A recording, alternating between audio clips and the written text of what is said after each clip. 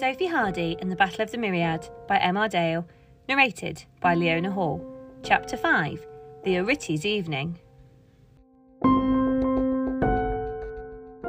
When Yasmin zoned back into her bedroom after attempting to help Clara and Sophie with the Encantado, she heard a most unusual sound coming from downstairs, arguing.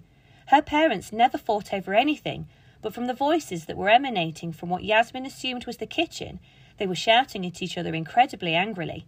Listening carefully, Yasmin tried to work out exactly what they were saying without leaving her room, but being not just the floor above, but the floor above that, the voices were muffled, and so Yasmin couldn't make out the words that were being thrown. Immediately deciding that she didn't like hearing her parents arguing, Yasmin moved from her bed and sneaked through the door and onto the landing before tiptoeing the first staircase and coming to rest on the next landing down. The voices were much clearer now. Part of Yasmin wanted to run into the kitchen and give her dad an enormous hug, as she had seen him so little over the last few weeks, but something inside her told her not to, and to stay out the way while her parents continued as they were. "Have you never wanted to achieve more?" Yasmin heard her dad, Nicholas, shout. "I'm happy in my job," her mum, Zoe, screeched back. "But you could be so much more," Nicholas snapped. Yasmin had no idea her dad felt like this. He had always said how much he admired the work her mum did for the less well-off children who struggled with different issues such as learning difficulties or parents who struggled to look after them. He led her into the living room and the pair sat on the settee. "I just want your mum to be the best person she can be," Nicholas said. Yasmin wasn't sure she liked what she was hearing. Her dad was being very harsh on her mum and had changed his position from what he used to say with apparently no reason. "But she works so hard," Yasmin replied. Nicholas nodded in understanding of Yasmin's innocent point of view, but then went on to explain what he thought in that patronising way that adults try to with children. "She does, Yasmin, but what does she do next? Does she just stay still and do the same job forever? Doesn't she want more, to be the best person she could be?" Yasmin looked at her dad, very confused. "If someone asked you, are you the best version of yourself, what would you say? Is there anything you want to do right now that you can't or won't?" Nicholas's questions were getting stranger. "Look at me. I've worked my way up from nothing. I have a brilliant new job which pushes me so hard. I have a wonderful family, and I'm trying to be even better at everything now." Yasmin thought about what her dad was saying. He wasn't wrong in saying that Mum should try to make herself the best version of what she could be, but at the same time, it wasn't his place to decide what that was. "Come on, Yasmin, are you the best version of yourself?" he asked, slightly more forcefully. Yasmin thought about all the things she had done recently with Desmeralda, Scope, finding Clara, how hard she worked at school to become a school counsellor, and couldn't see how she could possibly do any more. "I think I am, yes," Yasmin said, as determinedly as she could. Nicholas smiled with bright eyes and a beaming pride in his daughter. At that point, Yasmin thought she could hear her mum talking to herself in the kitchen.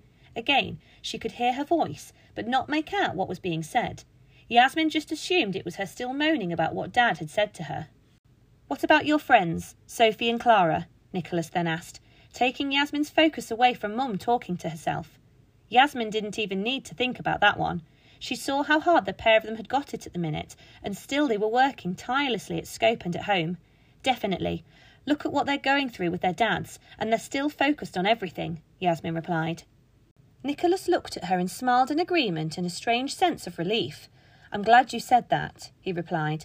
Yasmin detected a knowing tone in his reply, which she didn't like, but she struggled to see beyond the fact that her dad was back from work for the first time in ages, so she leapt forward and gave him a hug. "How's your new job?" she asked, not breaking away from his arms. "Oh, you don't want to hear about that," Nicholas replied. "How are you doing, what with there being no school?" He then proceeded to pull a parcel out from behind the chair in the living room and handed it to Yasmin. "Just a little something extra for my girl."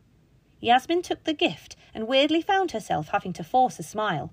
Her dad bought her gifts all the time, but for some reason, this one felt a bit forced, or like it was a bit of a distraction.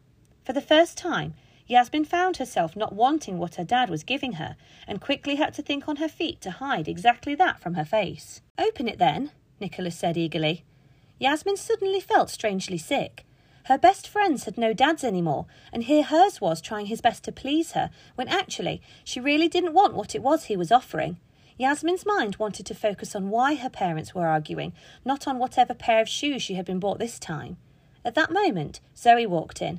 She joined in the family moment and said to her husband, "I'm sorry, Nikos. I will be better from now on. I've had a quick look on the internet and already found an even better job, and I'm going to apply for it. It's something I should have done a long time ago." Again, more warning sounds started in Yasmin's mind. This wasn't how her mum spoke. Something wasn't right in the Ariti house, and Yasmin knew it. Nervous, Yasmin put the parcel down on the floor and hugged both her parents.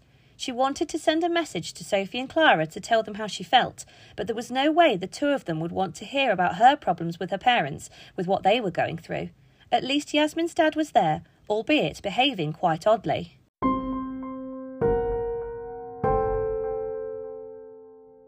The Sophie Hardy saga was written and produced by Emma Dale and narrated and produced by Leona Hall. If you enjoyed it and would like to continue to follow the adventures of Sophie and her friends in coming episodes, then please subscribe through one of the many podcast providers out there. The links for each of these can be found on our website. If you require more information, visit our many social media channels, or if you would like to purchase a copy of the book, then be sure to check out our website, www.sophiehardysaga.com. Thank you for listening, and we hope you enjoy.